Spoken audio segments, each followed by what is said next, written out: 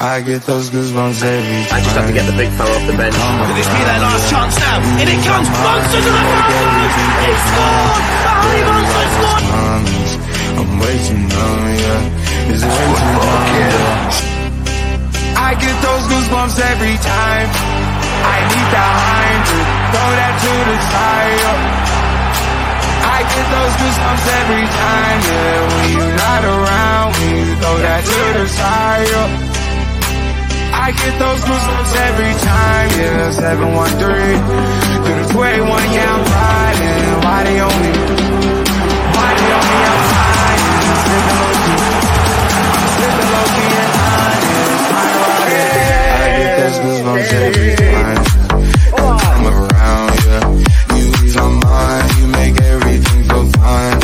Worry about those lines. I'm way too numb, yeah. It's way too dumb, yeah. I get those goosebumps every time. I need the hype. Good evening. Welcome to Loaded Mag in UFC. Yeah, fuck off. Yeah, fuck off, Sideshow Bob, and take your Tango Oscar Delta with you, or whatever you're at, Oscar Bob. And Kevin De Bruyne. Okay, let's start. Hello, everybody. Welcome. Thanks for joining us. Yeah, we're here to talk about that game and what could possibly have been so close and yet so far away. Thanks, Kevin De Bruyne. Pete, how are you? Yeah, other than being just frustrated, really. Other than being frustrated, like I'm good. Family's good. I had a good day. Chilling at the weekend after our first week back, but feeling a little bit frustrated after that game. I'm not gonna lie. Chris? Yeah, the key word's frustration, isn't it? I did for a little while. I thought we were going to get something from that. Kind of came back down to reality in the second half. Not going to lie, and it was a little bit back to the wall. And then obviously when the substitution ball came up and Mr. De Bruyne came on, I was a little bit nervous. I'm not going to lie, but yeah, just frustrated. But I'm sure we'll get into why, boys. But yeah, other than that, I'm all good. It's been a nice day. And yeah, I've been looking forward to coming on with you boys this evening, hopefully to celebrate a win, but obviously it's not been the case. I was looking forward to that celebration so bad, but no, it was not to be. But it wasn't all bad. Like we put in a great performance. We did run out of steam, and has been there's a theme there, and we don't have anyone that suitable to switch it up in games. But there's definitely we're back in some senses, and I look forward to the next games. And the revenge tour that Pete has talked about so fondly as well. Well, let's get into it. Let's look at the squads and the teams that took the pitch and walk through the game. So first up here is the Newcastle team. So Tino out ill. He would have been handy, to bring on as well, or even to start in this game. But credit to the lads that did start. But Tino off the bench would have been quality. And J7 obviously out injured, going to be missing for about 6 weeks or so. Lads, what did you think of the team? And I'll show you the City team as well. But yeah, Pete, your thoughts on the starting lineup? Who else have we got? Yeah. Who else have we got? You look at that bench. We'll talk about it in a bit. We pick the team as it is. It picks itself. Chris, would you have signed anyone to alter that bench or alter that team? I wouldn't have minded having Calvin Phillips on the bench. I'm not going to lie. But unfortunately, he was on the Man City bench today. But yeah, I mean, it's exactly as we predicted on the match preview with LB. And if you haven't checked that out already, I've give it a watch actually, because even though we were obviously talking about the Man City game, we did get into all things FFP, and we were talking about Premier League and how corrupt it is and stuff like that. So we did have a really good discussion, myself, Pete, and LB. In terms. Oh, sorry, Dad, go on, mate. No, you did actually, because I watched that back, and there's a good 20-minute discussion there. Great points from LB and great discussion with you guys as well. I know I give you kudos for that already, but no, it was a great discussion. I would recommend that, even that segment alone, worth a watch. Yeah, definitely. But yeah, in terms of lineup, as Pete said, we haven't really got anybody else, unfortunately.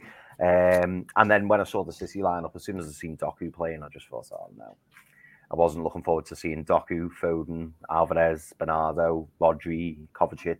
The list goes on.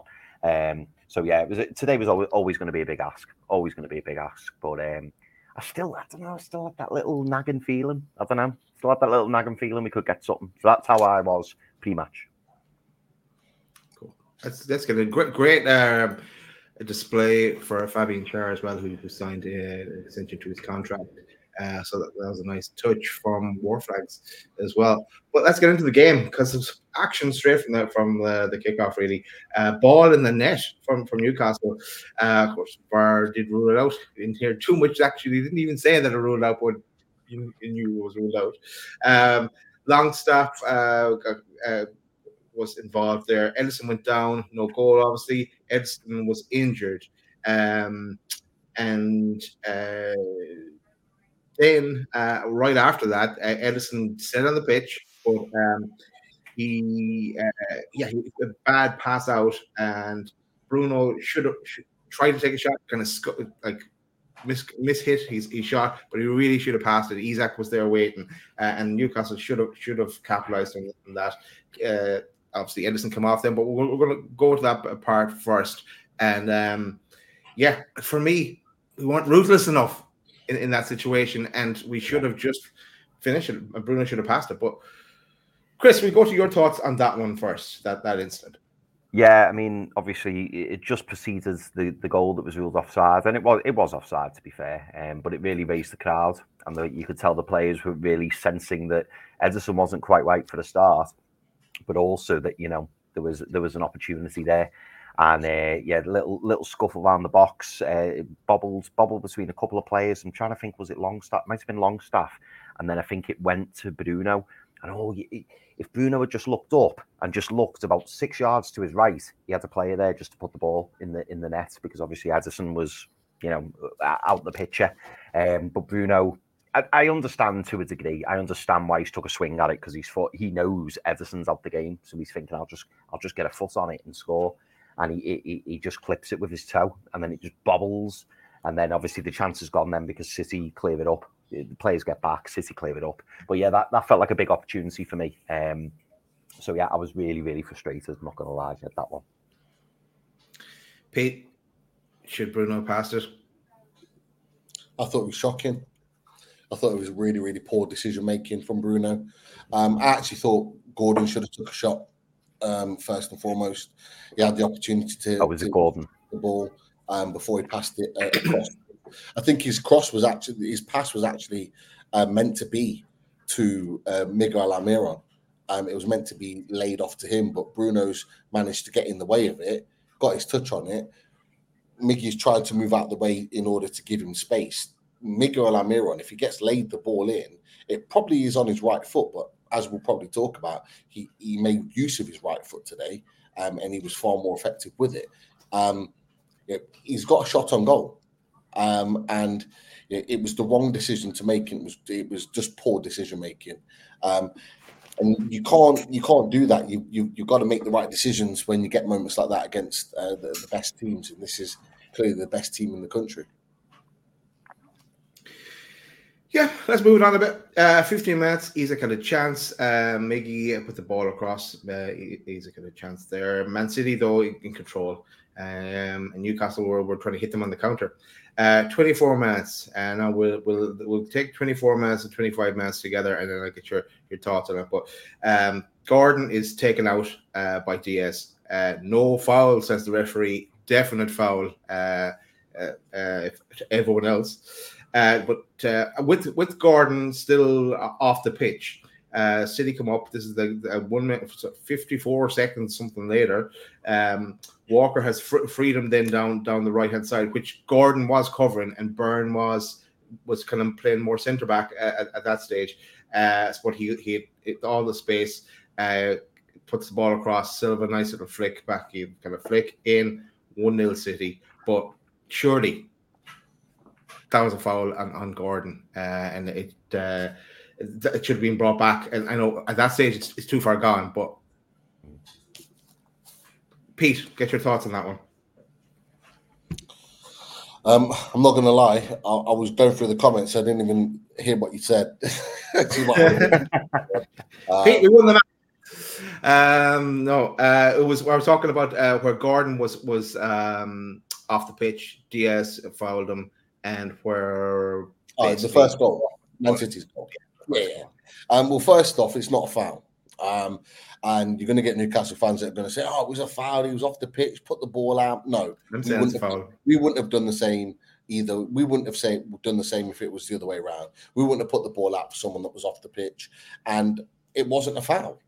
I think it was, who was he up against? Was it Diaz? It was up against Diaz was in front of the ball.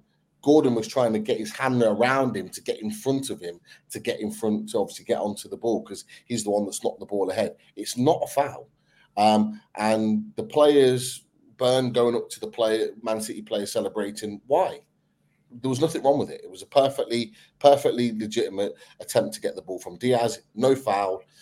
We've switched off. We've got punished by an exceptional piece of skill from Bernardo Silva. And we're 1-0 down. And I think all I can put to that is that we were switched off for that period of time, which we got punished for. But you can't take anything away from Bernardo Silva. It was just outstanding. But he's an outstanding player. It's what I expect from someone like him. Chris, your thoughts on the goal and the lead up to the goal? Yeah, I mean, I'd have to watch it properly again, but for me, it looked like a foul. I'd take what Pete's saying, and that he was ahead of Gordon and he used his strength and held him off. But it looked, my initial reaction when I saw it, I mean, to be fair, the replay that BT or TNT showed much later on wasn't a good angle, because to me it didn't look like there was anything in it. But when I watched it live, and then when I saw the instant replay, for me, it was about what happened kind of shortly after Diaz has already covered it, and it might have been off the pitch, but it just looked like he'd given him like a proper shove, and that was where the foul was for me. But again, I'd have to watch it back. I thought like the play should have been stopped myself, but again, maybe I need to look it back, because Pete seems pretty adamant there that it wasn't a foul. But I get. As well, I mean, I didn't understand why Byrne was kicking off, because really, I think it was nearly a good minute afterwards. It was 54 seconds or something. Yeah. And a lot has happened from that point till when they scored the goal. So it was a bit like, it felt like a little bit of, trying to make excuses. That's where Gordon was focused. He was trying to consolidate Walker there, because Byrne was more inside. So if that incident didn't happen, Gordon was there. He wouldn't have had as much time to put that ball in. Yeah. But yeah, I'd have to watch it back. People in the chat, let us know what you think as well. But yeah, for me, I did think it was kind of the afters. I don't think what Diaz initially did was a foul, because Pete's right. He was ahead of Gordon, and it was just a case of holding him off. But I think that it was kind of like the shove, to send them. That for me was a foul. But I'd have to watch it back. I have to watch it back as well, but I'm going to be big biased head of me on this one and saying it's a foul. So I don't care. Right, we'll move on. 28 minutes. Dubs, Dubravka save off the post from Silva. Great save actually from Dubravka there. You had a good game. 31 minutes. Isak closed down the keeper. Shot didn't come with that one, but it was good that even though we're 1-0 down, I was kind of thinking, hey, look, they're back to where they were. They're pressing. They're trying their best here. They're up against City. We are at home, but you're still kind of proud of them at this stage. But then, 34 minutes, Isak goal. Bruno with a lovely ball over the top. Great vision to pick out Isak. A looping kind of ball in. Isak buries it from a distance out as well. It was a great goal from Isak here, actually. He's like, my Isak goal pictures, make it 1-1 and cue the celebrations, and also the acknowledgement of Isak and Bruno there. It was a great pass from him. But Pete, I'll go to you for Isak's goal. Sensational. Everything about that goal was absolutely sensational. That's what Newcastle United are about. That's what we did last season. That is what we can do to teams, even the best team in the league in Man City. Everything about that goal, starting from Bruno Guimaraes, tell a lie, starting from Fabian Schär. Wow, 2 absolute monster tackles in the space of like seconds, wins the ball halfway into our pitch, and he's just played that simple ball into Bruno Guimaraes. And I'm not going to hold back on it. Bruno Guimaraes was absolutely shy up until that point. I was pissed off with him, not tracking his runners, not following the man, not good with the ball. I was annoyed with him, but he made up for it just in that pass alone. That pass is why we've got a £100 million release clause, because he is one of the only players on the pitch that can play a pass like that. The other one did it against Tottenham last season in Willock, who's barely kicked a ball all season. But that pass was outstanding. Perfect. The way it landed, literally in the stride of Isak. And look, if anyone had watched Isak before he came to Newcastle United, you would have seen him do that time and time again for Sweden and for Real Sociedad. I'm just shocked that Kyle Walker got rinsed and allowed it to happen. But Isak, brilliant stuff. Just shifts the ball. It reminded me a little bit of Alan St. Maximin's goal against Man United. I think it was in the season that Eddie Howe took over, where he just shifts the ball inside and within a split second takes it in. The keeper can't adjust himself. I know what you mean. The ball is set and hit too quickly before the keeper can set himself to be able to get across to save it. But even if he did get across, it's right into the side netting. It's an outstanding finish. And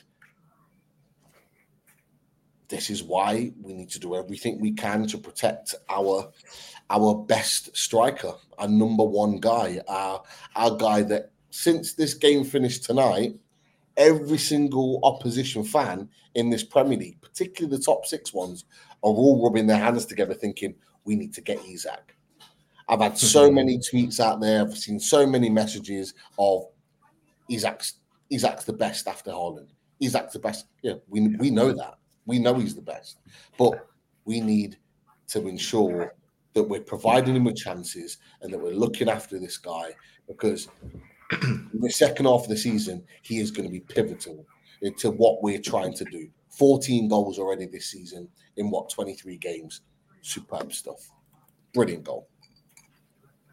Chris, how was Isak's goal for you? Yeah, outstanding. I think I told you boys, didn't I? I nearly took the door off the hinges. I was just banging the door. It was just like I literally jumped up off the couch, and I don't know why I ran the door, but I did. It was just the ball from Bruno, exquisite. Pete's spot on, by the way. I'd forgotten about the work that Fabian Schär had done in the build up to that, and yeah, 2 fantastic tackles, wins back possession, simple ball. Bruno, I was waxing lyrical to my mates, and they were saying it was a hopeful ball from Bruno, and I was like, it's not a hopeful ball. There's no way. He knows exactly what he's going to do, because as soon as the ball comes into him, he's already done his little pivot. He already knows that Isak's on his way, and he just hits it straight away. Curling ball makes it really, really difficult for the City defence, and then Isak does what Isak does best. Feints to go one way, gets it on his right foot, pings it, and keeper had no chance. It was just a brilliant finish. And to kind of touch on what Pete said, we're very, very, very lucky to have Alexander Isak, and really, it's about creating the spine of the team and keeping hold of it. I feel like we're three players in that spine. So we've got Isak, we've got Botman, we've got Schär, Isak, Bruno, and Botman, And now, for me, there's just one more piece of the jigsaw in terms of that spine, and that can be our our team or our spine for the next at least 3 years if we want it to be. But Isak was incredible today. I thought he was really, really good. He tired towards the end, but he was fantastic for that goal. Took it so well. Really, really good goal. No, he did. Right, 2 minutes later, I can't remember who put the ball through, but Gordon on a great run, cuts inside like he likes to do. Wonder goal, a bit similar in some ways to Isak where he placed it. But for your mates, Chris, let's play this. Gordon. No, it's fine. Sing it and you can have a point. Gordon, running down the wing, Gordon. Hit the jaw, this sing, Gordon. We are going to Madrid. Love that. I was proud of that when it was 2-1. But I went mental as well. When that one went in, Chris, I was nearly fucking crying at that stage. It was like, what is going on here? Like from where we were and then to be 2-1 up, it was just unbelievable. But Pete, we'll go to your thoughts on Gordon's goal. I think I got pelters from certain sections when I said that Gordon was showing signs of his former self at Anfield. But I could see it. I could see that he was coming back to his best. It wasn't like for a full game. It wasn't for a full half. But there was little signs of life at Anfield, and he put it into practice again against Sunderland. But Anthony Gordon was back today. He was back today. I was really, really impressed with his performance. Didn't deserve to be on the losing side. I thought he was superb. And that goal signifies everything I need to see from Anthony Gordon moving forward. None of this run forward, turn back, play it back to the centre midfielder or back to Dan Burn. I want to see him driving at the fullback when he's one-on-one or he's in a position to drive into the box. Literally, as he gets the ball given to him from Dan Burn, the first thing I'm shouting at the TV, I'm saying, make it to the box. I've said it as the game's going on. I'm saying, make it to the box. If you sprint and get into the box, you're in a position where you are up against Kyle Walker and you're now committing him. You're now committing him to make a decision. And if it's in the box, you are likely to either get a shot off goal or win a penalty, because that's what Anthony Gordon does. He doesn't do it enough. He's got the pace. He's got the direct ability. He can shift onto his left, onto his right. Defenders don't know how to deal with him, and he needs to do that more. It was a brilliant run. He drove into the box, cut inside, and it's the tightest of angles. It's literally in between two players. There's players here. There's Walker, and I think it might be Diaz or Rodri or somebody here, and he literally plays it in between them into the far corner. It's a superb goal. And we've seen him score goals like this before. Sheffield United away scored a similar goal, cuts him onto his right, boom, into the far corner. We need to see more of that, because Anthony Gordon now, I think he's on 7 goals for this season. Target 15. Target 15 if you keep doing that. Drive it your fullback, commit the guy, and you'll get the fruits of your labour. But I do hold it that he has been playing injured, particularly through December. He's now getting his fitness back up.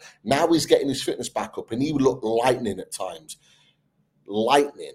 His defensive work was superb today. But I need to see that from him. It was a brilliant, brilliant goal. We were very lucky to see some superb goals today. I'm not going to lie. Well, there's about 150 people in the chat.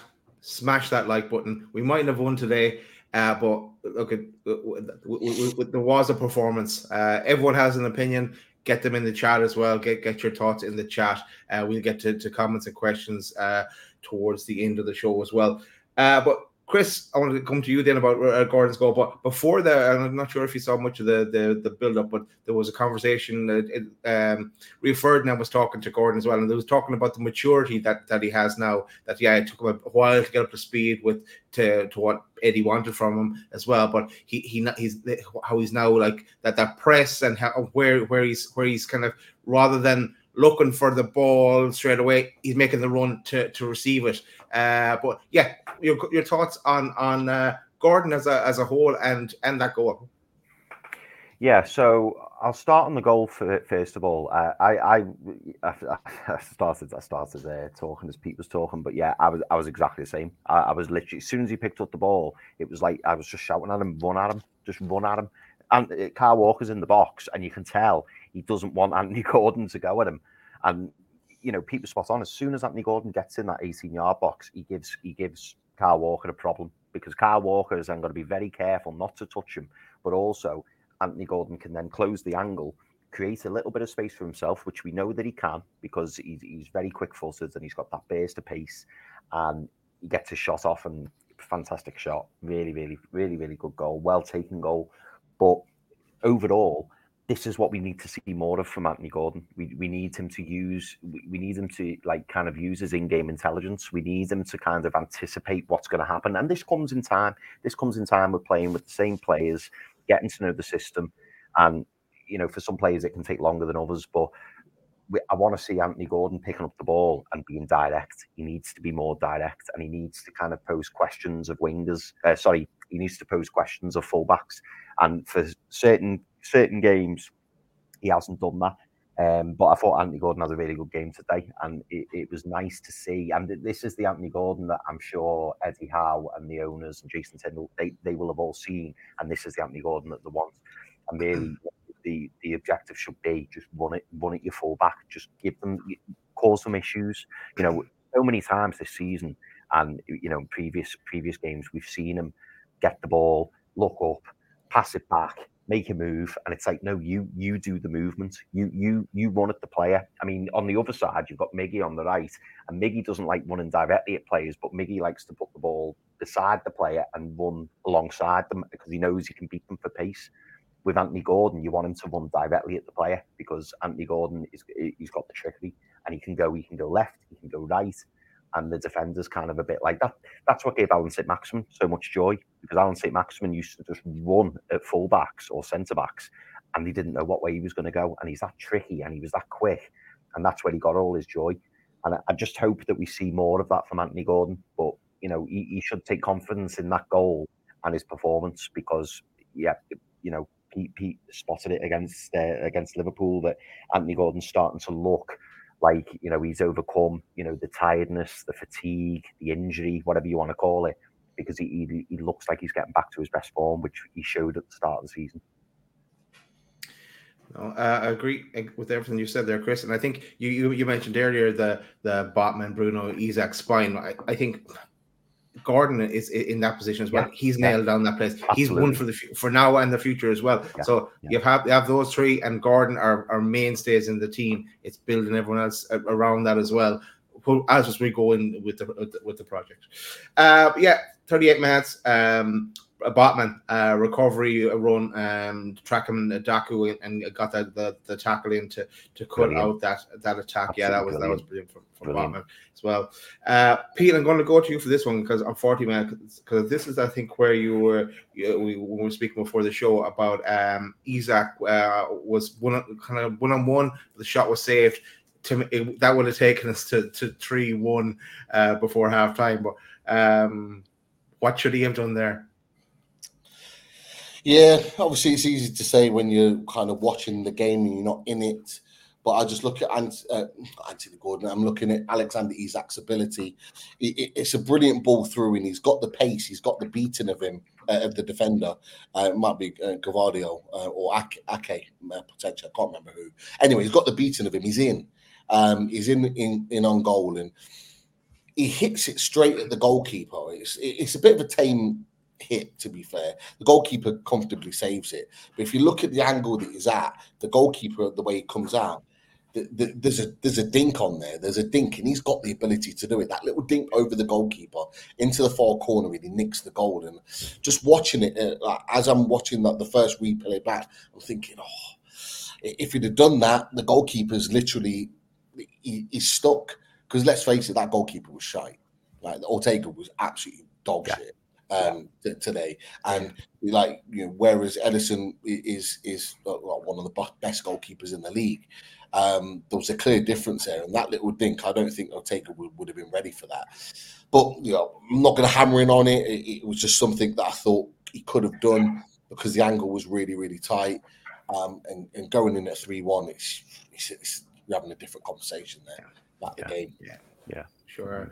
Definitely. Right before half time, we also had the 43 minutes. We had Miggy's lob was white, it was also offside, but that took us to half time. And with going in 2-1, I was delighted. You guys were delighted. I was even thinking about, should we do a halftime show? It was that good. So pity we have to do a full-time show, or would have just settled for the halftime show. But look, let's move on into the second half. Dubravka save, City free kick. After Byrne, professional foul, and Rodri. It was. He had to do that, by the way. He had to. It's going top bins as well. That free kick, so it was a good save from Dubravka. 55 minutes. Shar had a nice run, and City returned that favour. Silva taking a yellow card. Now Byrne didn't get a yellow card for his one actually, but Silva took him down. Shar was laughing. He was on that one of his runs, and there was a shot coming there for sure.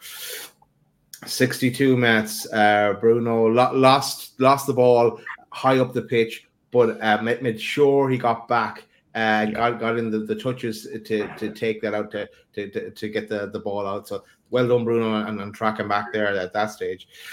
63 minutes, Dubravka save after a bad pass from Trips. Trips, who had a good game actually today. Seems to be back to his best as well. Still waiting on a free kick to go in though. 68 minutes, Silva off, Kevin De Bruyne on. Here is the start of the downfall. 73 minutes, Kevin De Bruyne goal, 2-2. He just kind of passed the ball in really, but it went through Shar's legs, but it's Kevin De Bruyne. Any thoughts on that one, on that goal? Anyone want to say anything about that one?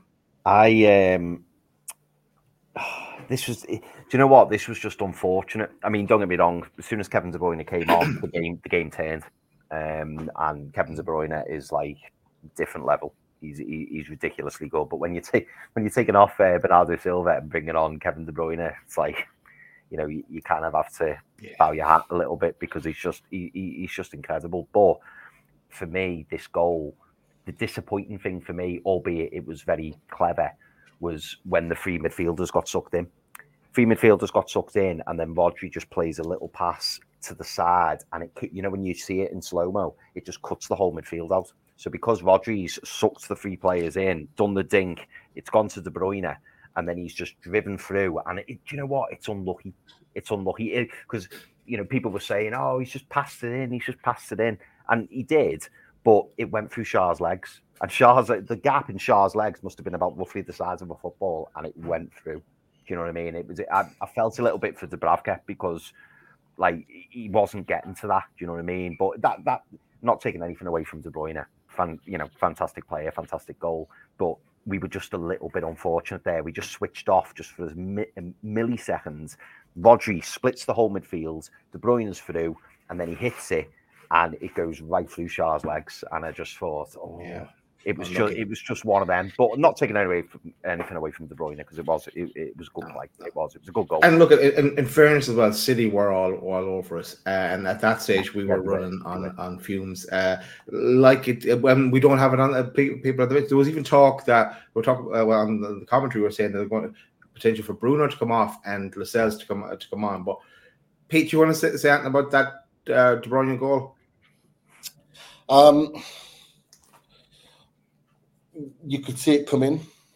What I will say is that, the fact that you could see it coming was because nothing changed.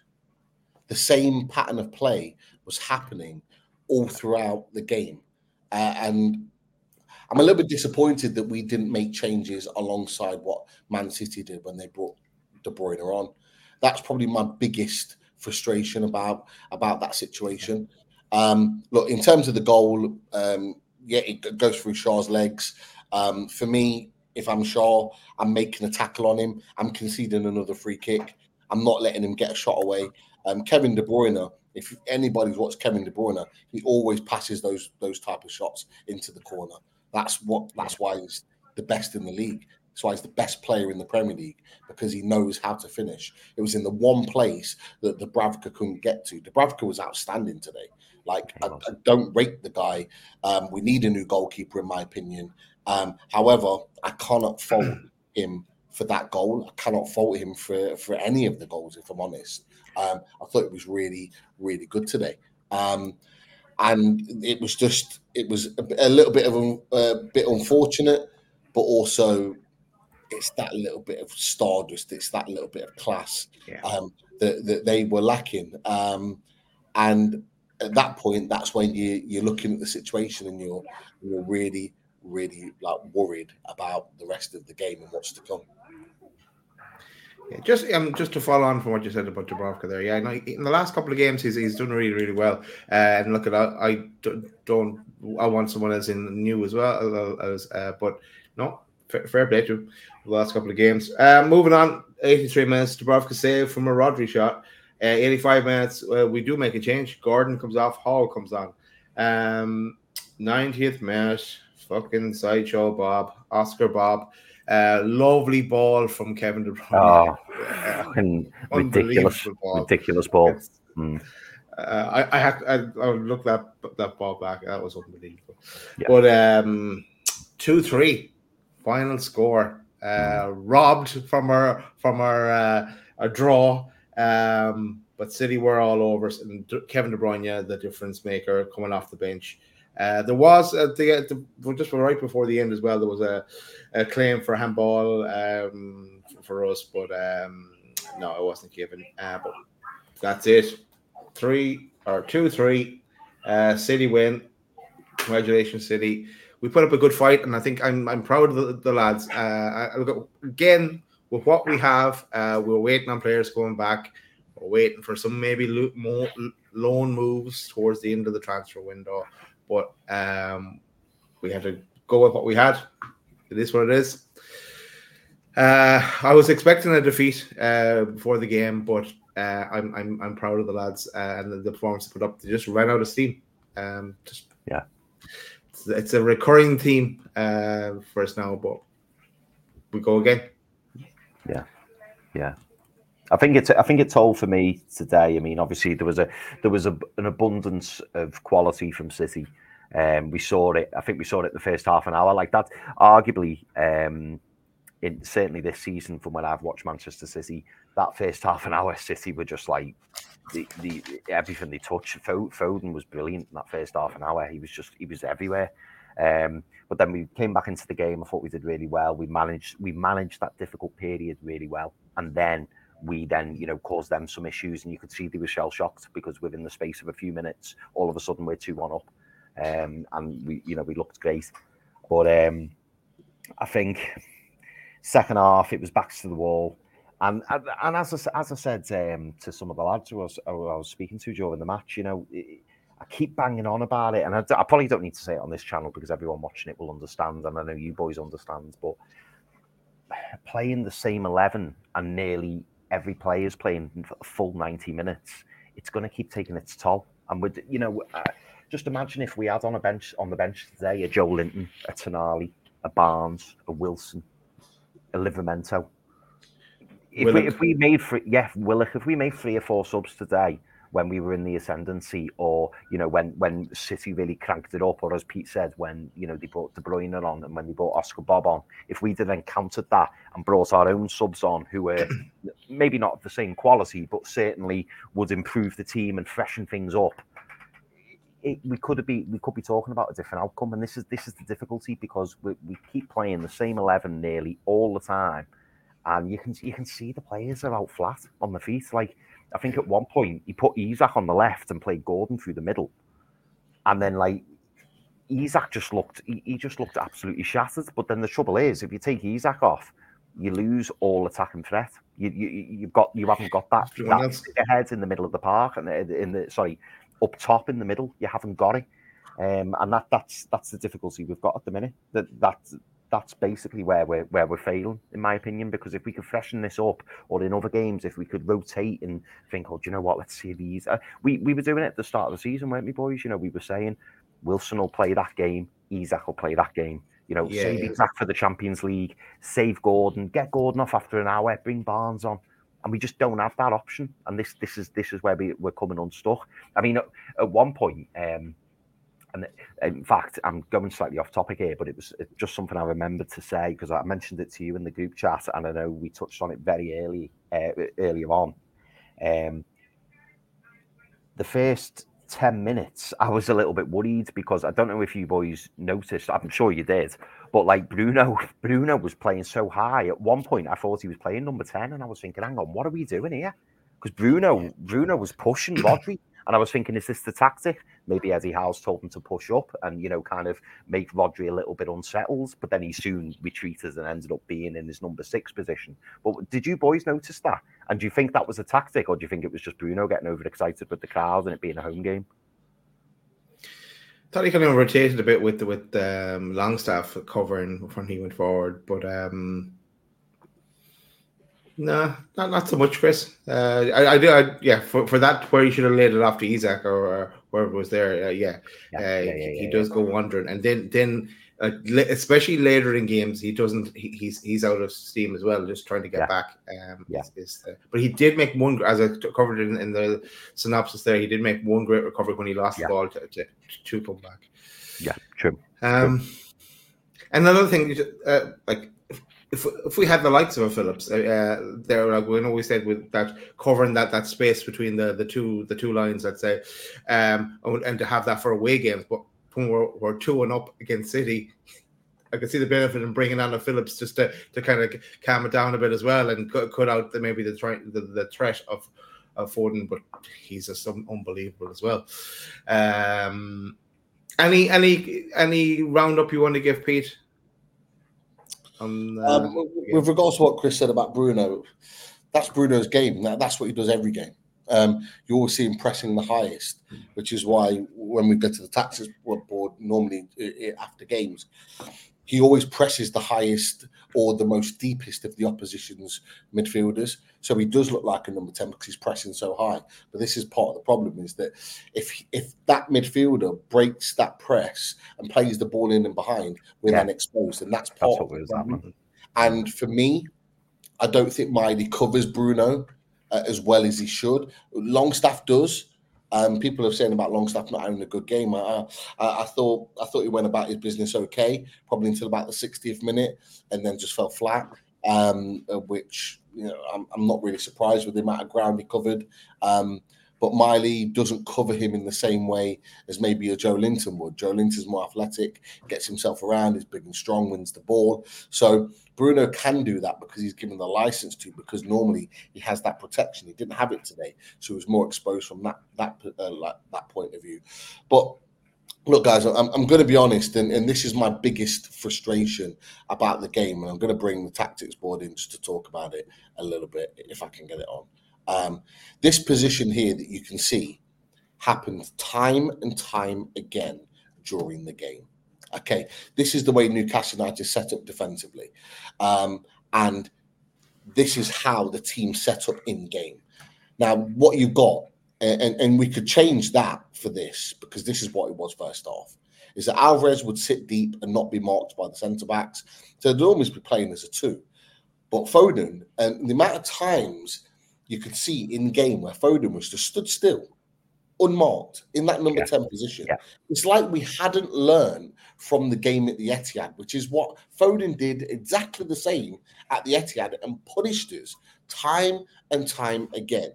And for long parts, particularly in the first half, we dealt with it. But we literally set up as a line with our sort of our front 3 wingers there. The only one I've not put in there is Isak, but I'm just doing it from our defensive point of view. This is how, for long parts, we were set up.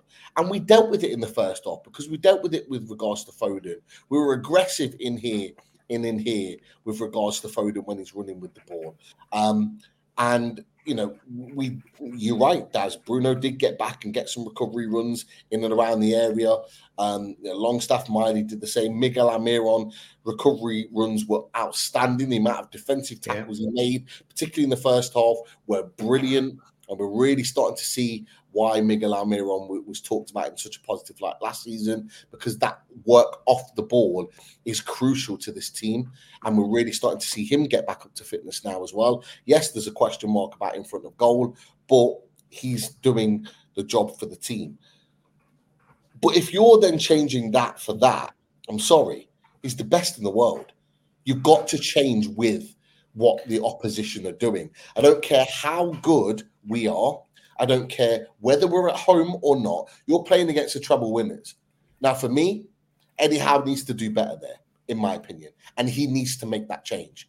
And whether it's this is what I would have done. And a few people called for it. I'd have done this, which is what was rumoured at the time. And you make it a 3. And whenever he gets that ball from Rodri in there and you tighten that up, he goes out to the ball. And you've still got your back 4 set, but he's the winner. He's the winner that breaks down that position there. And he stops Kevin De Bruyne getting on the ball. And what that does, it gives the license for him to press these two midfielders whenever they get the ball. And they're not then worried about that ball just being dinked in and behind, which is what happened for the De Bruyne goal. So if I take him off and I put Bruno back on, I'll just leave Bruno on the pitch. But if I put Bruno on there and put Lascelles here, right, this is what happened. It was a little, he almost plays for it. He all kind of shift over here. And I think it might be Rodri who plays him the ball. He shifts over here, and then it's a little out. De Bruyne moves here and then moves back, and they've all moved over. So then there creates a gap, and he just does the little inside of the foot out into De Bruyne, and then the line's broken, and he runs through, and it's a side foot pass into the goal. And they almost played for it. We let them do it. We have to make a change. We have to change something up. As I said to you boys, a point would have been a good point.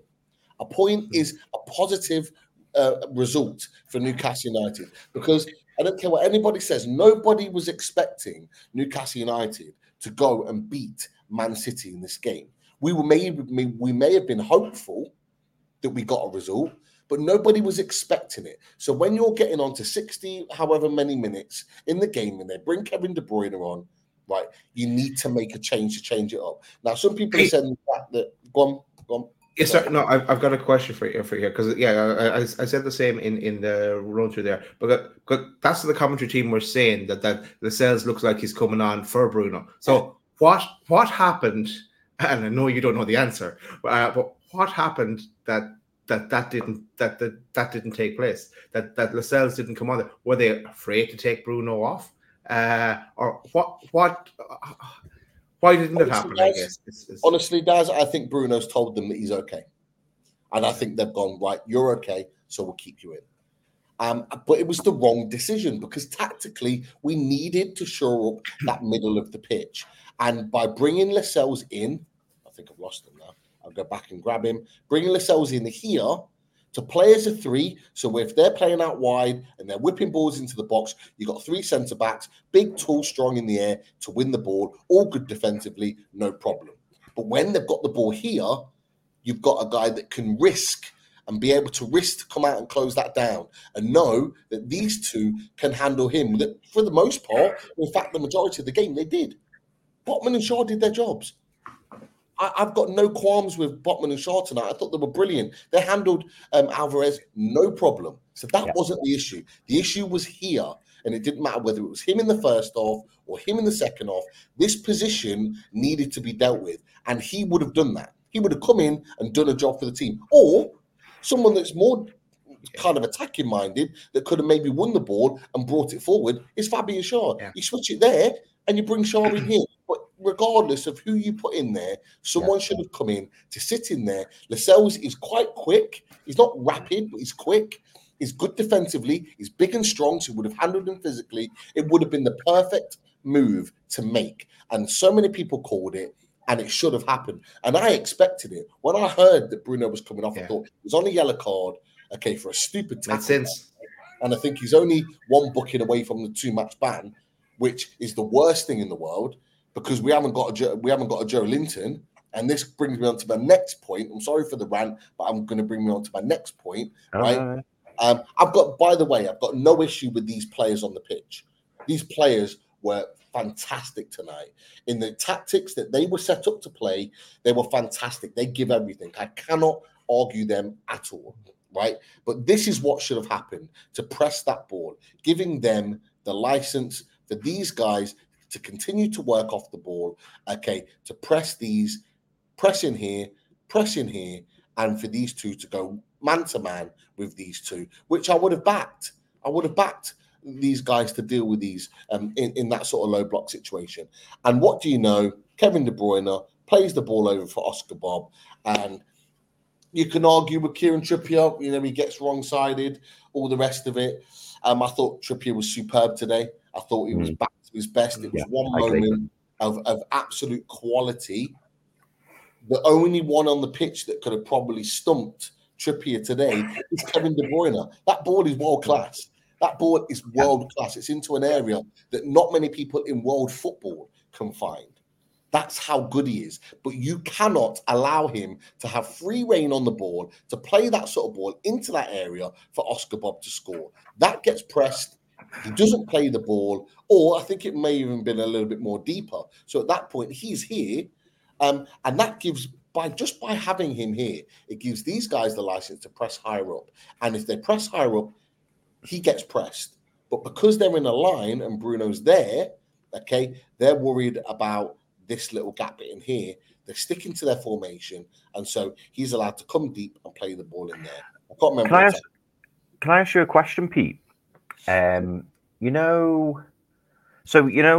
Obviously, Daz is spot on. You know, when he said that the commentator said, "I think we've heard that Lascelles was going to come on for Bruno, and then a decision was made for that sub not to happen." I completely agree, by the way, with what you're saying. I think that would have really, really helped, and perhaps we wouldn't have seen that goal go in. But do you think if we had because the way when you first said that, I thought, right, okay, what's Eddie Howe thinking? So Bruno said, I'm fine, I want to stay on the pitch. Do you think Eddie Howe's looked at Longstaff and looked at Marley and gone, right, we need these legs, we need these lads, we need the legs of these two in the midfield. So if I'm not taking Bruno off, who's on a yellow, rightly, and he's probably the slowest of the three, I think that's fair to say. Do you think if we had a number 6 on the bench, that decision would have been taken out of Bruno's hands, and Eddie Howe would have just gone, no, straight swap, get him in? Do you think there was any reluctance because it was Jamal Lascelles and because it would have changed the shape, and because, or do you think it was just the fact that he's just changed plans because he's gone from taking off Bruno and bringing on Lascelles to then taking off a like for like, because that's basically what he's done, isn't it? He's taken off Hall and he's brought on Gordon for legs. Yeah. So what do you think was going through his mind? It kind of brings me to my next point, really, because sorry, Pete. No, it's a valid point, and it brings me to my point in that Eddie Howe clearly doesn't trust the players on the bench. He clearly, and I tweeted out not long before the show started, and I said, there needs to be changes. There needs to be players that come in this month to help this team. These players need help. These players need help right now. I cannot argue those players that played for 93 minutes, 94 minutes on the pitch. I cannot. They gave everything. But it was very clear to me that at 60 minutes, both Miley and Isak were spent. They were done. Isak wasn't pressing. Isak wasn't working off the ball. Isak wasn't doing anything of what he did in the first half because he was tired. He was trying to manage himself. Lewis Miley was shattered. You could tell he was shattered. We needed to change. Now you look across that team and you look across that bench, and you've got that bench there, Daz. You've got, and forget the goalkeepers for a second. You've got Dummett, Lascelles, Ritchie, Kraft, Hall, Murphy, Parkinson. Okay? It's very clear that Eddie Howe doesn't trust any one of them to come on. Ritchie's played in a midfield position before, even centre midfield before, for Eddie Howe. He's played there. Doesn't trust him to come on.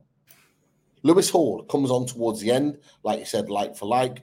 I can't argue that sub because even by that point, Gordon was shattered too. He was shattered, and we needed legs in that on the pitch. Yeah.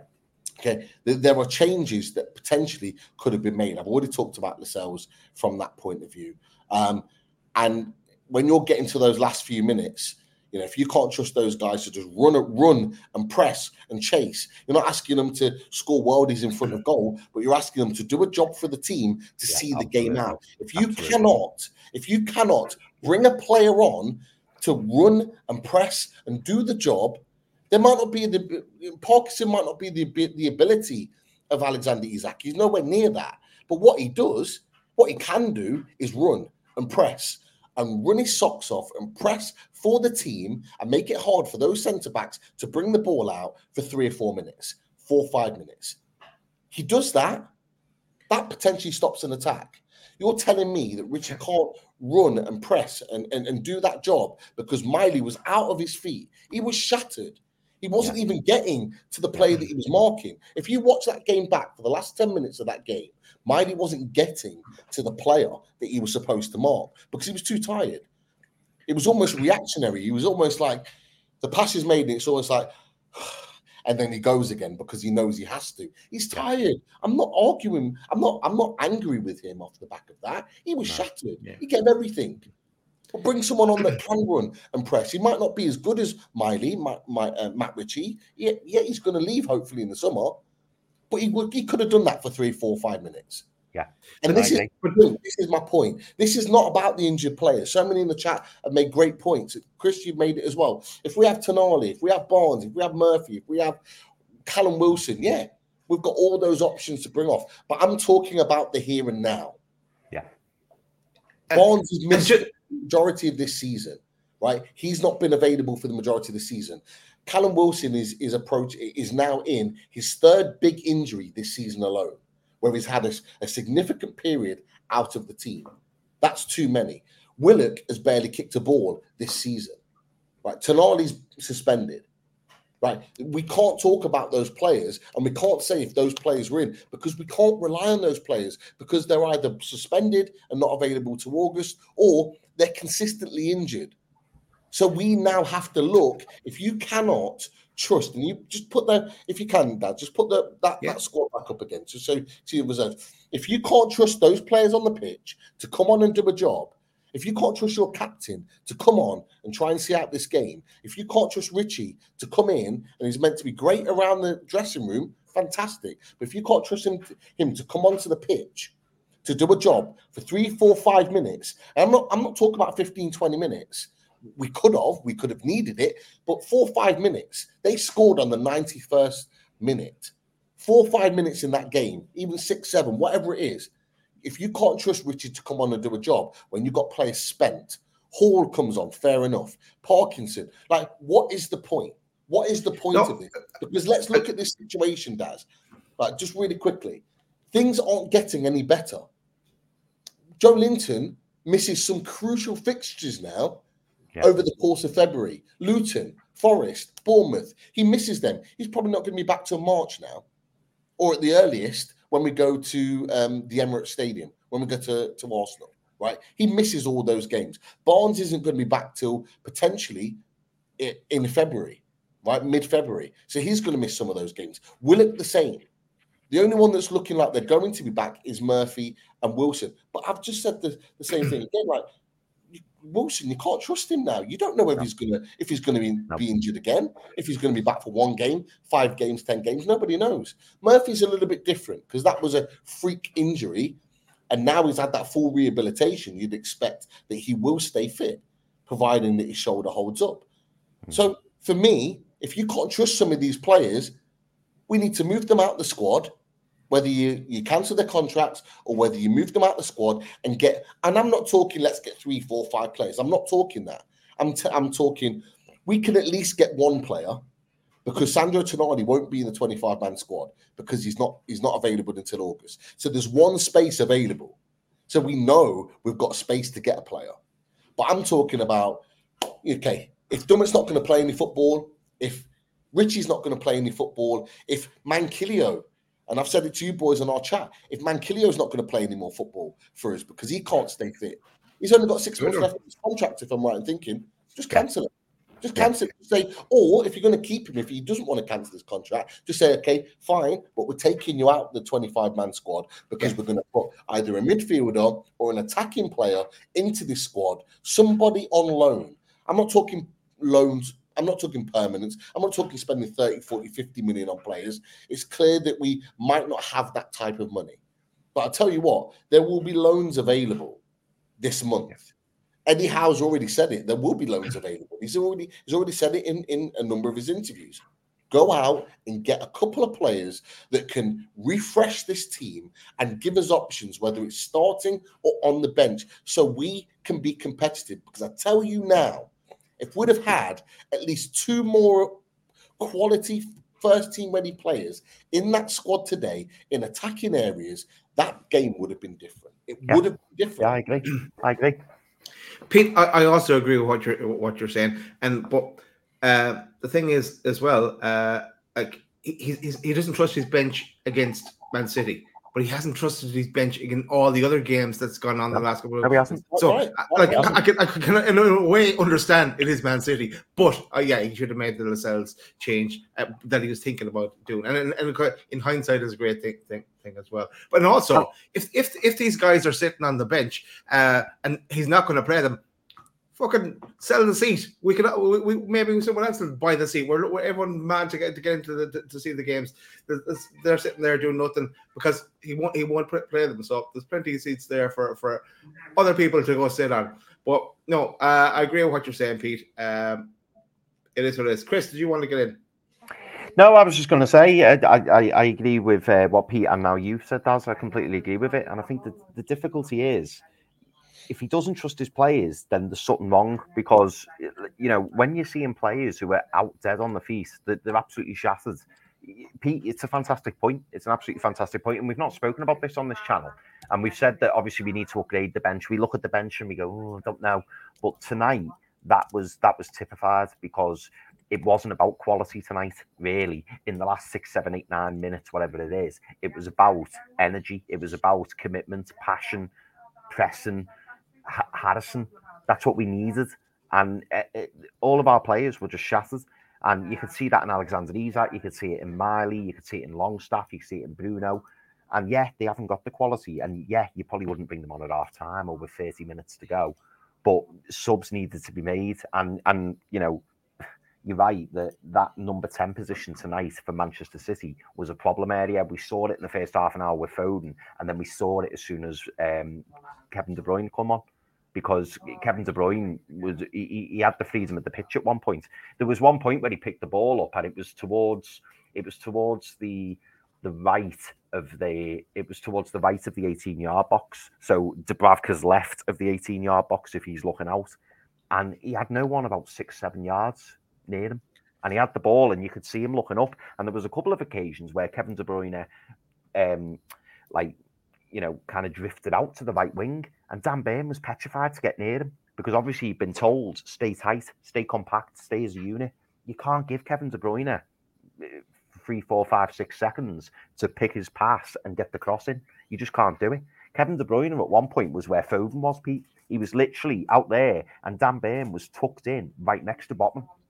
And De Bruyne, you can't give De Bruyne 5-10 yards. You just can't, because he can put the ball on a sixpence, and that's what he kept doing time and time again. And we were lucky because we were getting the ball out and we were heading it out and defending it well. But it was just constant pressure all the time, and it was the same. It was the same movements, and it was the same transitions every single time. And in the end, it's caught us out. Just to add in on the Oscar Bob goal, got to say as well, fantastic bit of skill from Oscar Bob. That I felt like the commentary didn't do him justice there. The way he switched it from his left to his right and then just tapped it in. It was a really, really clever finish. And I felt sorry for Trippier, because, he was slightly, the wrong side of his man. But Oscar Bob did fantastically well for that goal. And, the ball, as you said, Daz, the ball was just unbelievable. Nobody else makes that ball. Nobody else. I'll say it again. Fuck Oscar Bob. All right. That's it. For let's go to the comments, lads, and see what we have. Right. Go on, Pete. Go on, mate. Trippier for Prime Minister doesn't hold back when he says, "Don't let the scoreline convince you that that was a close game. We played some absolutely honking and woeful, unsustainable football." And then he also puts as well, Howe has proven yet again he is not the man to take us to titles. I'm afraid. Cope, all you like with De Bruyne came on, and we have Richie. We play the same shite week in, week out. What are your thoughts about those two comments, boys? I'd say Howe would love to have swapped De Bruyne for Richie as well, but but we are where we are. We know from the Darren Eales interview as well that we're not going to go out and make major monetary permanent signings this month. We'll hopefully get some loans in, and that you never know, we might get some kind of a surprise, and that we look to try. We can have the money coming in the summer. We'll have some money, and maybe we'll look at some peripheral or maybe like first team players will move on as well. Some that have value. I'm not talking about the superstars as Eddie alluded to, but look at. I think we stick with how this season. We stick with how next season, and see where we are then. Assess it then. He deserves a proper transfer window the summer, and with players, he's hopefully not as many injuries, and to give it a good go. Then let's see where we are then at that stage. Yeah, I think for me, Chippy for Prime Minister, I think he's trying to say that people saying, oh well, City have got De Bruyne on the bench and we've got Matt Ritchie. I think Chippy for Prime Minister is trying to say, yes, we clearly don't have the riches that Man City have. We don't have the squad that Man City have. But I think, correct me if I'm wrong, but I think he's kind of putting the finger at Howe here, and this is the problem, boys. The finger will be pointed at Eddie Howe because.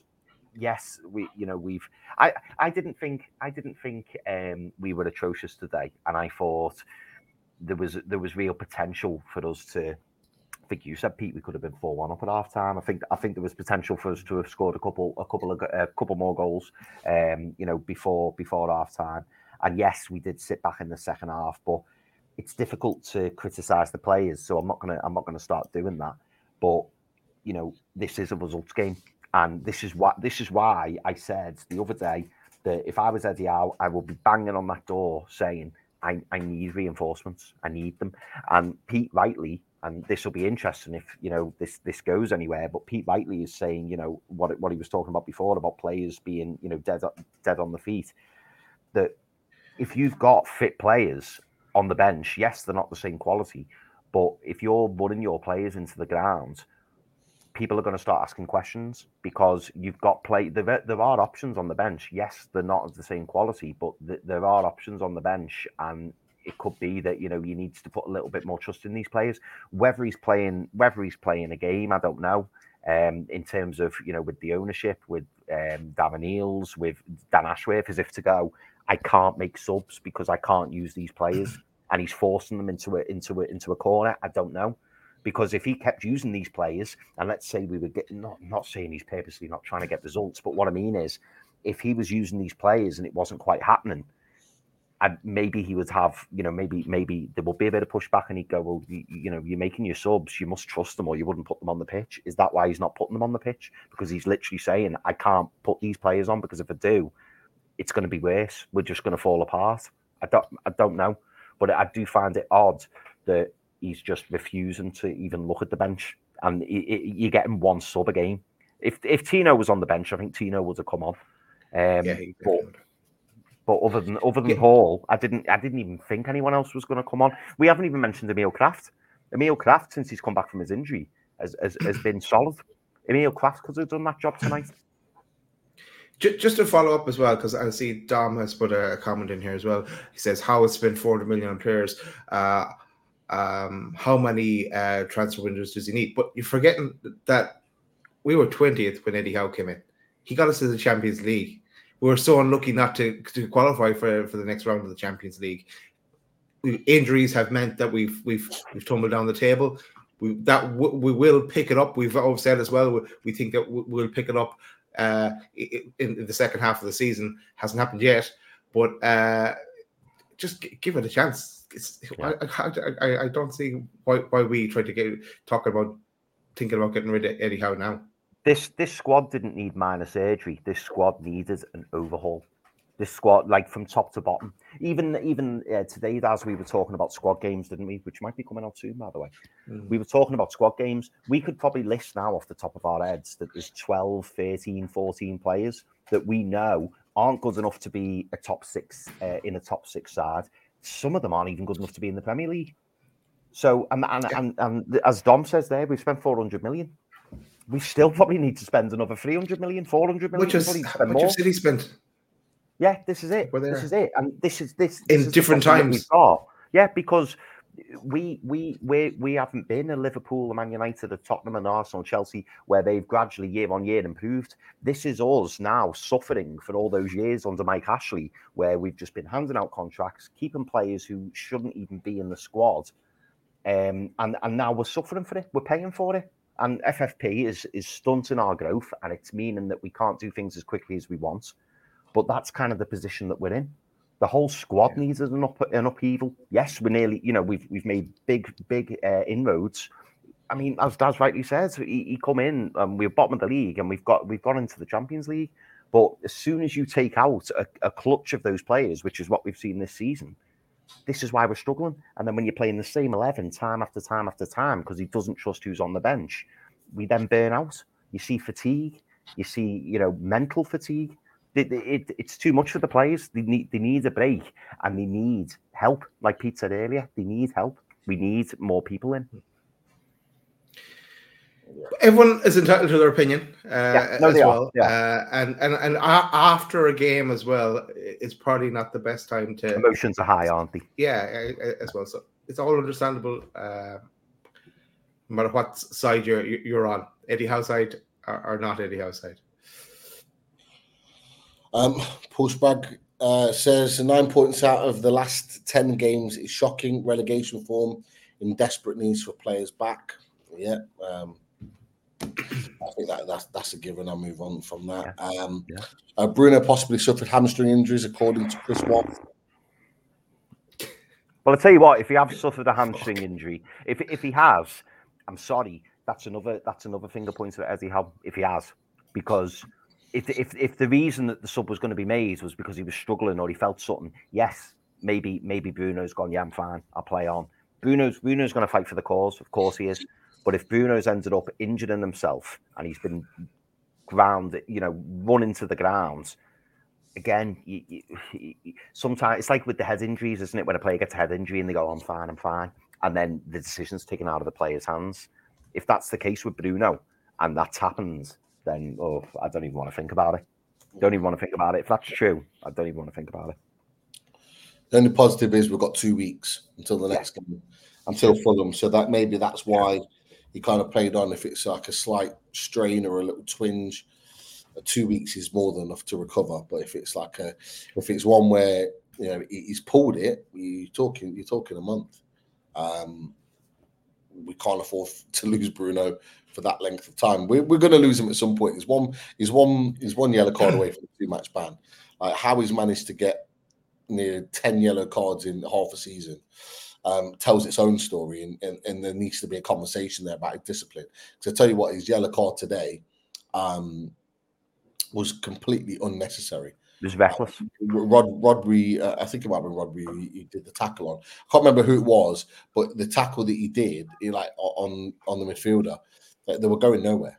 They were going nowhere. I think it was Kovacic, Pete. I think it was Kovacic. May well have been. I think I'm on about the foot. I think I was on the foot stamp. Rodri in my mind, because I think about the foot stamp, which could quite have easily been a yellow card.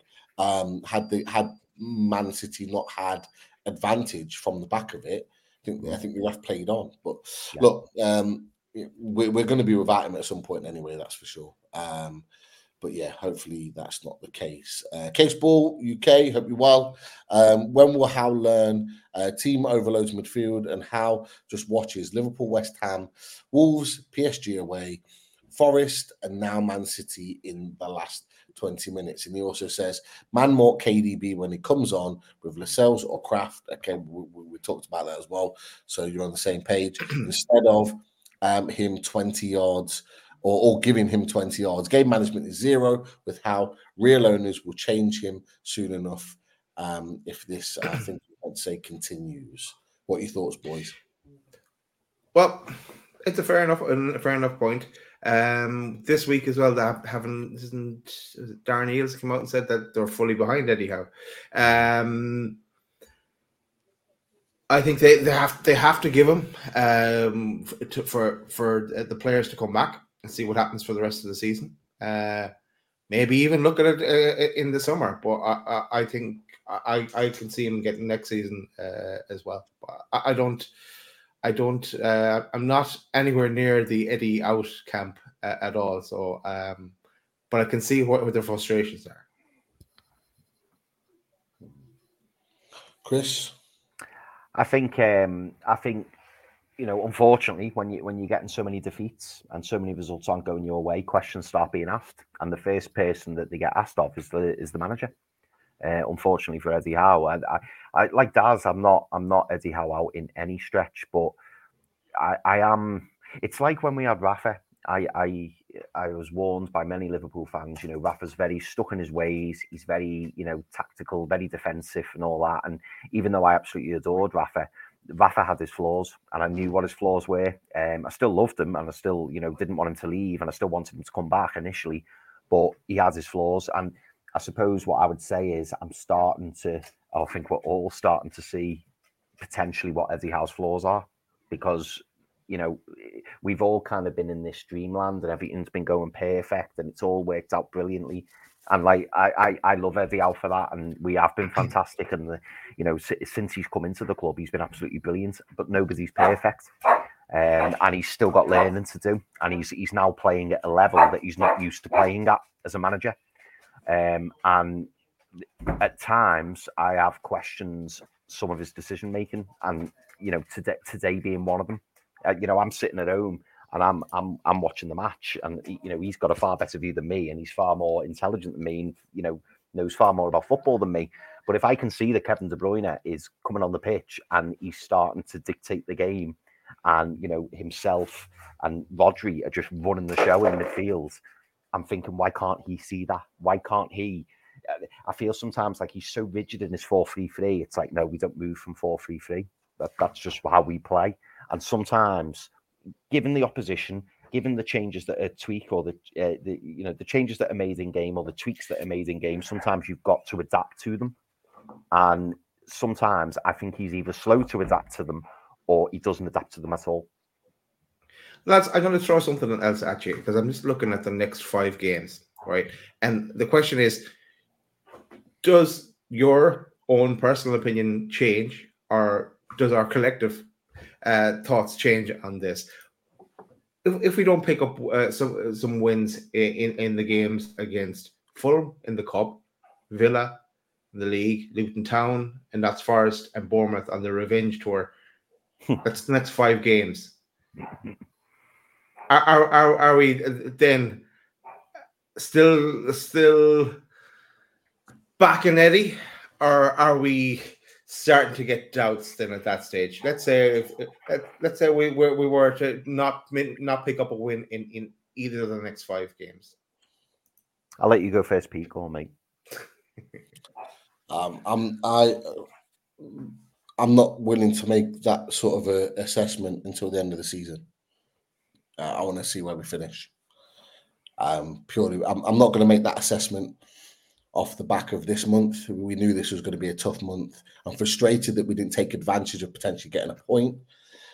And I've said what I needed to say off the back of that, but I'm not willing to make that assessment of whether he's capable of taking us forward until the end of the season. I want to see where we finish. A lot of football still to be played. I fully expect us to be picking up a huge chunk of points from February onwards. I expect us to. And if we don't, and we finish around where we are right now, then I think that's more than fair of a question to be asked about Eddie Howe at that stage. in my opinion, because he would have had a full season playing one game a week. And if we're not able to pick up enough points off the back of that to really push us up the table, because let's face it, you look at that league table right now, that's tight. We're still right in the mix. We might be 10th in the league right now, but we are still right in the mix there. And it doesn't look good reading right now. And you've got other teams, you've got like you got like other teams, whether it's Arsenal, Chelsea, whatever, West Ham, that are saying, "Oh, look where Newcastle are," and that's fine. But it can change very quickly, and I'm expecting it to change very quickly. So, with regards to that, Eddie Howe, no, I'm not going to make that assessment now. But certainly, if you look at the next 5 games, I expect us to at least take 9 points. Where those 9 points come from, that's up to you. Anybody can decide that, but I fully expect us to at least take 9 points. And I think we take 9 points out of our next lot of games. I don't think we're sitting 10th, but that's just my opinion. So are you saying people are going to win 3 out the 4? League games. Of the league, yeah, I'm not talking about the cup. Yeah. In terms of league games, okay, so we've got Villa, Luton, Forest, Bournemouth. Do you think we win them last 3 on the bounce? I think we have to. Oh no, I agree. We do have to. We are no longer in a position now to say, I take a point. I take a point here. I take a point there. For Luton, Forest, and Bournemouth, we're not in that position to say that. They are must-win games. We need to take 3 points. We need to have 9 points on the board. Villa away, I would love to say, we'd go there and win. But we know how formidable they are at their ground. So I'm not going to be naive enough to go, we'll win. We're going to win comfortably. We're going to give them like a hammer in or whatever, this, that, and the other. I think we'll make it difficult for them. I think it'll be a tight game, a lot tighter than it was last season. But look, what I will say is that that's not a banker win. For me, Luton at home, must win. Forest away, must win. Bournemouth at home, must win. That's how I see it. Chris, your thoughts on that one? Next 5 games? Yeah, I mean, looking at the next 5 games, I think if we get knocked out against Fulham, that cranks up the pressure a little bit, because then the fan base comes to the realization that we won't be winning any silverware this season. That sounds very dramatic, I know, because we're only we're only in the early stages of the FA Cup, but it is a reality. You know what I mean? Like 4th round of the FA Cup, it's a reality. We're not going to be winning any silverware, so I think that cranks the pressure up a little bit, especially after the emphatic win against Sunderland. Villa away is going to be a very difficult game. Luton at home, it is must win. Forest away is must win, and Bournemouth at home is must win. I completely agree with Pete. We do need to win those games. My only difficulty, I suppose, or my devil's advocate thing is, I wonder where that puts Eddie Howe with the fan base if we don't win all 3 of those games. I think if we got a point at Villa, I think that would be a good result. On our day, we could win, but it's going to be difficult. Let's be honest. Villa are flying at the moment, and they're going to be a really difficult outfit. And I think Eddie will get a bit of a pass for that one.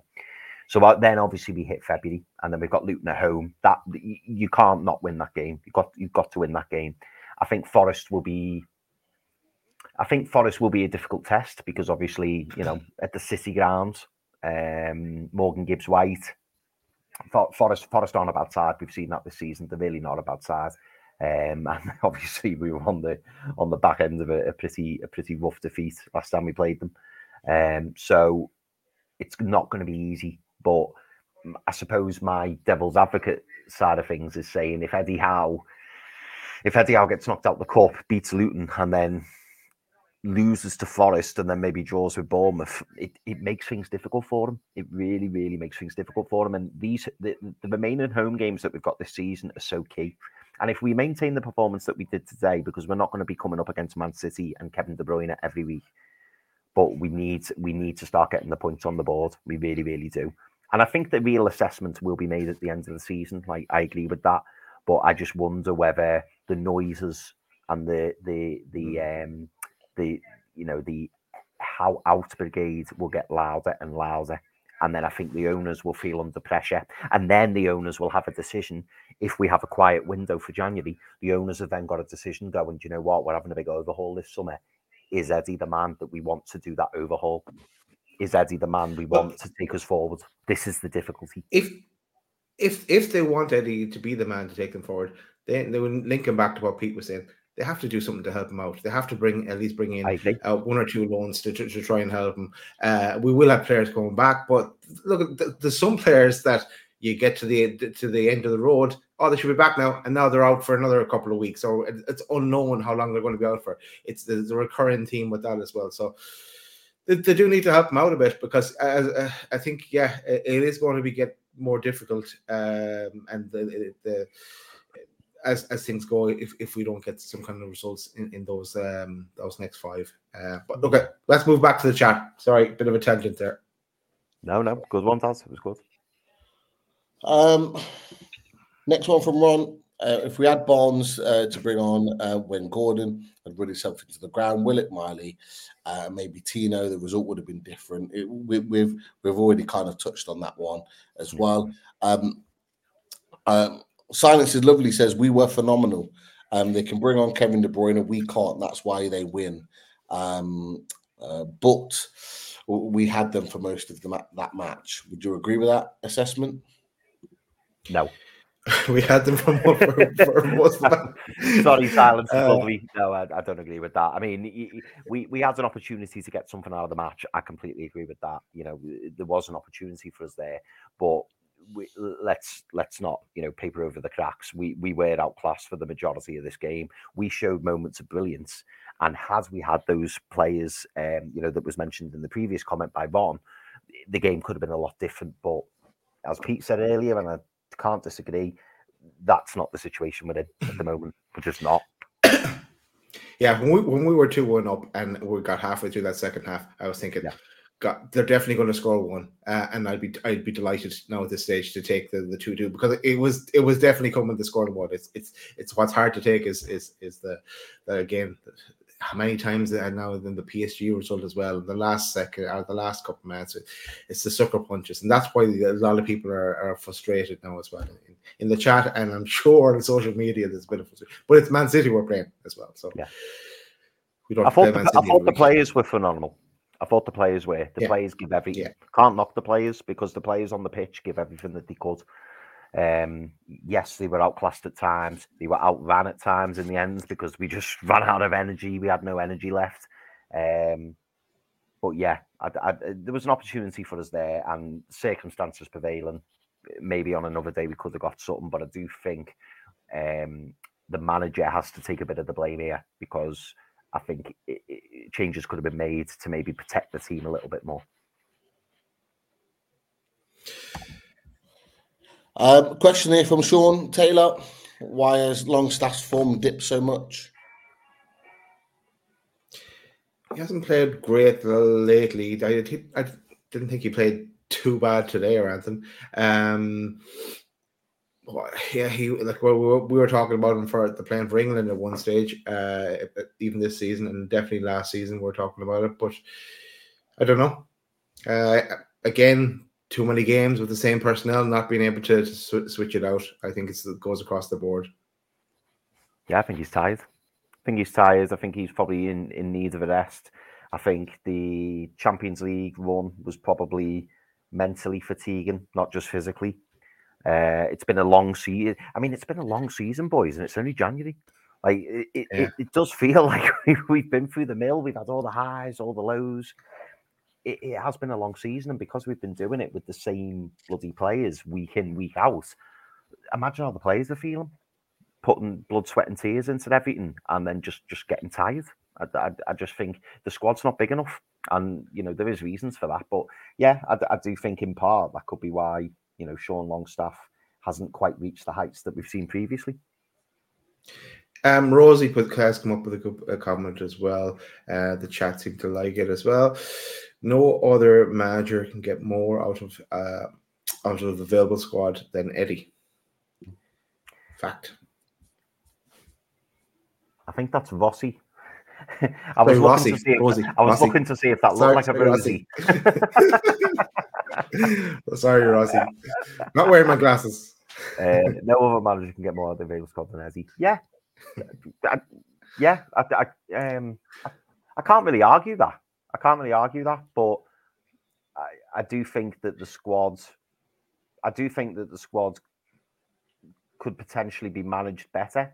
I know he's not got the players that he wants. I think that's evidence because he doesn't use all of the players. And I understand why, because I think if he did use all the players and he was giving more players more minutes, we'd then come unstuck and everyone would go, why is he bringing him on? Or why has he bought him off? Or why?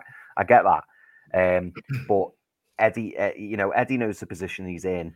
We know the position we're in, but you can't just keep playing the same players over and over and over again. Something's got to give, whether that's the owners giving him new players or whether that's him trying to manage certain players' minutes a little bit better, because it was clear to see today that we just needed more energy on the pitch towards the end of the game.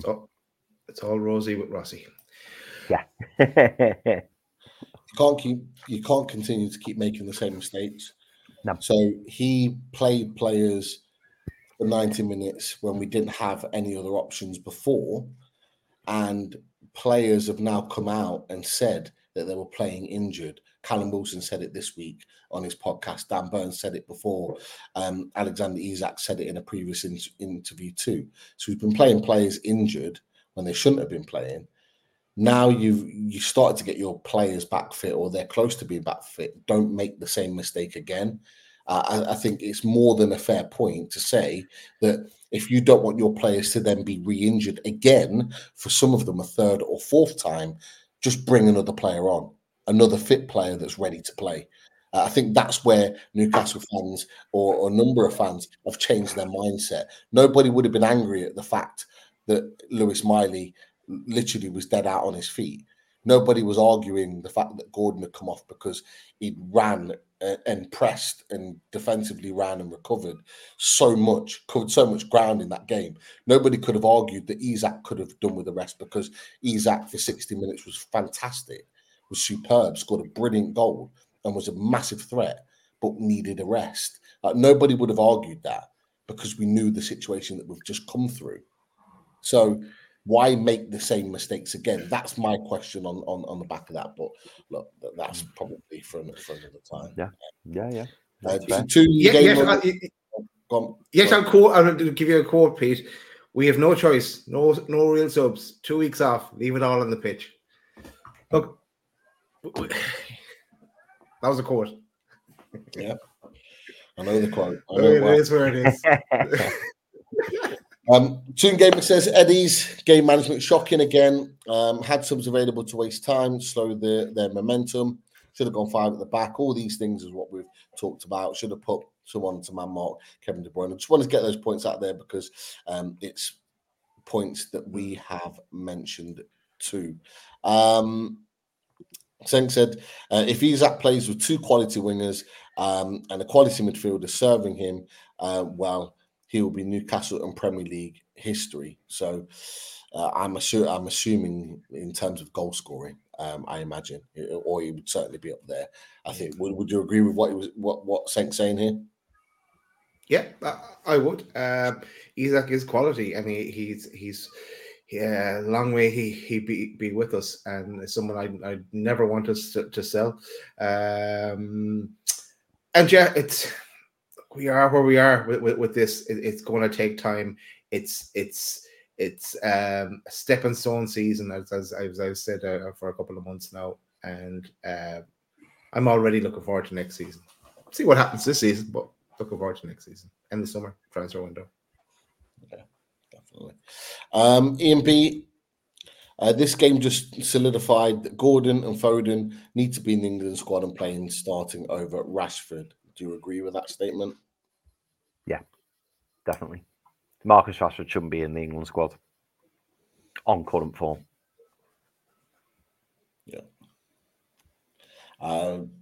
Question from Ian. Loaded, would you sell Bruno for 100 million to bring in 3 players with the money? Yeah, we've talked about this a few times, definitely. I don't want us to sell our star players, and I don't think that's what Darren Eales mentioned, and Eddie qualified it a bit in his press conference as well. I don't think we're selling Botman, Bruno, or Isaac. There are players, and Gordon as well, or Tino Livramento. There's certain players that I would look to sell or to cash in on their value while they still have value, or else they're going to be, they're just going to be sitting there. And it can't all happen at once either. I know that, but no, I don't want to answer your question, Ian. No, there's others that we can sell to generate that kind of cash, or FFP, unlock FFP. Yeah. I think I've got a good answer for this now, because I must have spoken about this loads, and that's no offense, Ian. It's just this has been a hot topic about in the last week or so, certainly. But yeah, for me, I wouldn't want to sell Bruno, but I think if the owners sold Bruno, I'd understand it, but I don't want them to. But I would understand it, because it would unlock FFP, as Daz has said. It would. I don't want them to, but I would get it if they did. Would you? Hold on 1 second. I've just lost it now. Would you take Goran Kowal back in the squad to use as a sub? Yeah, I'd take anyone. We just need fresh legs. We do. I mean, is Goran Kowal a better option than Mark Gillespie on the bench? Yes. Is he a better option? Is he a better option than Parkinson on the bench? Probably. It's just another body, and we need bodies. That's what we need. We need players who are fit and able to kind of make a contribution. So yeah, I would. I'm not saying he's Premier League ready. I'm not saying that he should be starting week in, week out. But right now, for where we are, I think we've heard, haven't we, from journalists? I forget which one it was, saying that keep an eye on Yankuba Minter. There's no definite that he will stay at Feyenoord. It could be that we just bring him back. We need some players in to try and support this squad. That's what we need. Yeah, I get the point that he's another option instead of Gillespie, but I don't think he's ready for the Premier League. I don't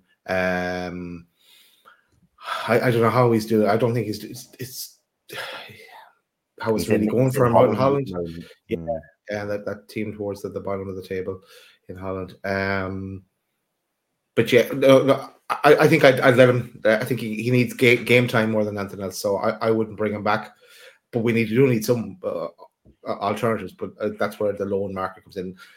Players that Eddie would trust to bring on in games or to start in games. That's what we need. I think Kroll will just sit like everyone else. He wouldn't be. He'd be another bench warmer. Yeah. Would-be farmer said, "Chin up, boys. We'll be fine." I think he's talking about us in the chat. Great to have you in the chat. We've had 12 or 13 new subscribers tonight just on the show alone. So welcome all to Loaded Mag NUFC. If you haven't already clicked the subscribe button or click the like for this show, make sure you do. We are moving nicely towards 7K and help us along to achieve that one. Question here. Would you lads be content with us sacrificing any European place and just concentrating on the FA Cup? It's a great question, that. I don't think we have to sacrifice anything, though, because we don't have, we're not in Champions League anymore. We're not in the League Cup anymore. It's just FA Cup and League. So what's we've played now 21 games in the league, so we have 17 left, and whatever happens in the cup happens in the cup. I know what you're asking, Michael, but no, I want us to go on both fronts now. You should be able to do that. What are your thoughts, Chris? It's a tough one, mate.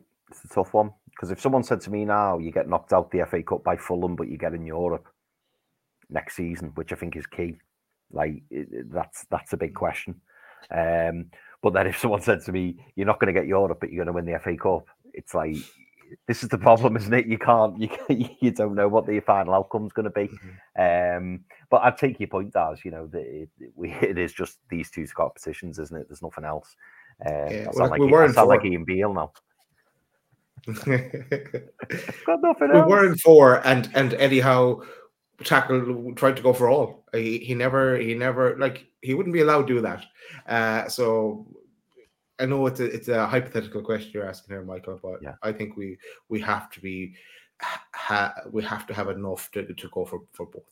It's like when's the next FA Cup game after the Fulham game? No, I can't see it here, but it's probably in February sometime. I see it's a gap. What about you, Pete? I don't know. No, I think we can go for both, to be honest. We were trying to juggle 4 competitions before that. There's no reason why we can't juggle the Premier League and the FA Cup. No reason whatsoever. It's another game I fully expect us to go and win, and that's Fulham away. Because we don't have the huge round of fixtures. We've got 2 weeks now before that game at Fulham. I fully expect us to go full strength and win that game, and then I fully expect us to go on to Villa and give them a good game as well. We're in this position now where, if you're getting the rest and you're getting your players fit and you're able to train them, which is what Eddie Howe says, I then expect Newcastle to put those performances in. And for the first half we did today. It dropped off. We played a very different way. But with now 2 weeks rest, these players cannot then say they're fatigued or tired or whatever. And hopefully we can then be going in and adding a couple of more players to the squad, either through signings or having Wilson, Murphy back, which is what Eddie Howe kind of is hoping for and expecting around that sort of time. So that's kind of where I'm at with that. Just on that, like if we were to, if and when we beat Fulham, the 5th round would happen between the Arsenal and the Wolves game. That's when that would land, around the 28th of February. Yeah, which is around the Carling Cup final weekend, I imagine. Something on that. Question for Loaded: if we sign a player in Jan, realistically, who would be your pick? Interestingly, there's some pictures and videos of Lascelles having a bit of a chat with Phillips on the sidelines, which has set some tongues wagging. Get him in now is what I've said. Get that deal done. Get him in. Get him training with the squad. Get him playing. He's clearly not trusted at Man City for whatever reason. But so that would be my pick. But boys, what would you go for? Same Phillips. I think he's the most realistic one, and I think he's the one that I can think off the top of my head that would have the biggest impact. You could say Garassi, who we've been linked with. I think he'd be a good addition as well. But if you've got a fit Alexander Isak, yes, it would be nice to have an option. But the one that I think would make the biggest difference to me now thinking about it is Phillips. I'd agree on Phillips. That defensive midfielder. But I'm going to throw someone different in as well. Benjamin Sissoko or Sesko. Sesko, whatever you call him. That lad. Because he's not getting a game or getting enough game time at Leipzig, and because he was so highly rated when he moved there, and someone we looked at before, I think get him on loan with an option to buy would be nice. It's a great shout, Daz. Yeah, especially if he's not getting game time, as you say. Yeah, great shout. Yeah. Someone that's realistic is like, where do you start if you're not being realistic? Hamza Chowdhury. Yeah, look, again, we laugh at that, but that's where we were. Yeah, it was. Like, that's why we can laugh now. That's where we were. Look how far we've come, and look what is to come in the future, no matter who is the manager. Yeah. Last couple. Question from Ian. Do you see Eddie Howe being Newcastle manager February the 1st when the transfer window closes? Yes. Nice, easy one, yes. Just asking if Newcastle fans would want Xabi Alonso and sack Eddie Howe. So if you had the option of getting him in, it was guaranteed, would you do that? What's your thoughts? Xabi Alonso is doing really well at Leverkusen. Yeah. He's a nice squad of players there as well. But okay, it's way too early to be. I'd only consider alternative managers once Eddie Howe was gone. I won't consider them until then. Yeah, I wouldn't sack Eddie Howe and then to get Alonso. No. But yeah, given I think his name would crop up. Because Newcastle's a big project. I'm sure he'd want to come back to the Premier League. And everyone keeps replaying that half-line goal he scored against Newcastle, even though nobody talks about the fact that Steve Harper slipped, but nobody wants to talk about that. They just say how fantastic the goal was. But yeah, he's doing really well at Leverkusen, and good luck to him. But yeah, I think we've got Eddie for the foreseeable, is what I'd say. Yeah, and the other thing is, if that was to ever happen and Eddie Howe was gone, that they could just bring in the best out there and someone that has a track record of success. Xabi Alonso is just starting off early days in his management career, so yeah, it's who knows what they'd look at, but that's down the road for now. Yeah. Last question from me, Stu. Hope you're well, Stu. Great to have you back in the chat. And what do we think of Phillips' celebration after the game? Didn't look like a player in the move. As much as I agree, the player we 100% need right now. Easy one for me. I turned it off as soon as the final whistle. I turned it off. If that's what's happened, Stu, I've got to admit I didn't see it, but I don't look into stuff like that, because to me, I think that's the way that he should react, because at the end of the day, he's a Manchester City player and his team have just won. So for me, while he's still got a Man City tracksuit on and while he's still a Man City player, he should be celebrating the fact that they've beaten Newcastle. That's the right thing to do. I have no doubt if he comes to Newcastle and if he joins Newcastle, as soon as he joins Newcastle United, his allegiance will switch, and I'm sure he will be fully focused on Newcastle United. I wouldn't read too much into that, mate. For me, it just shows that he's a model professional, because do you know what?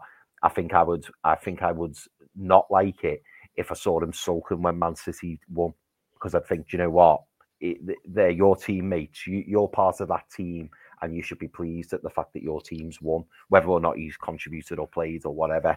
It's about the team. So the fact that he's celebrating wildly, that I quite like that, to be honest, because that's how it should be. What you don't want to see is players sulking because they never got a game or they didn't get enough minutes or whatever. It's about the team. It's not about you as an individual. So for me, I'm quite happy that he's done that, if I'm honest.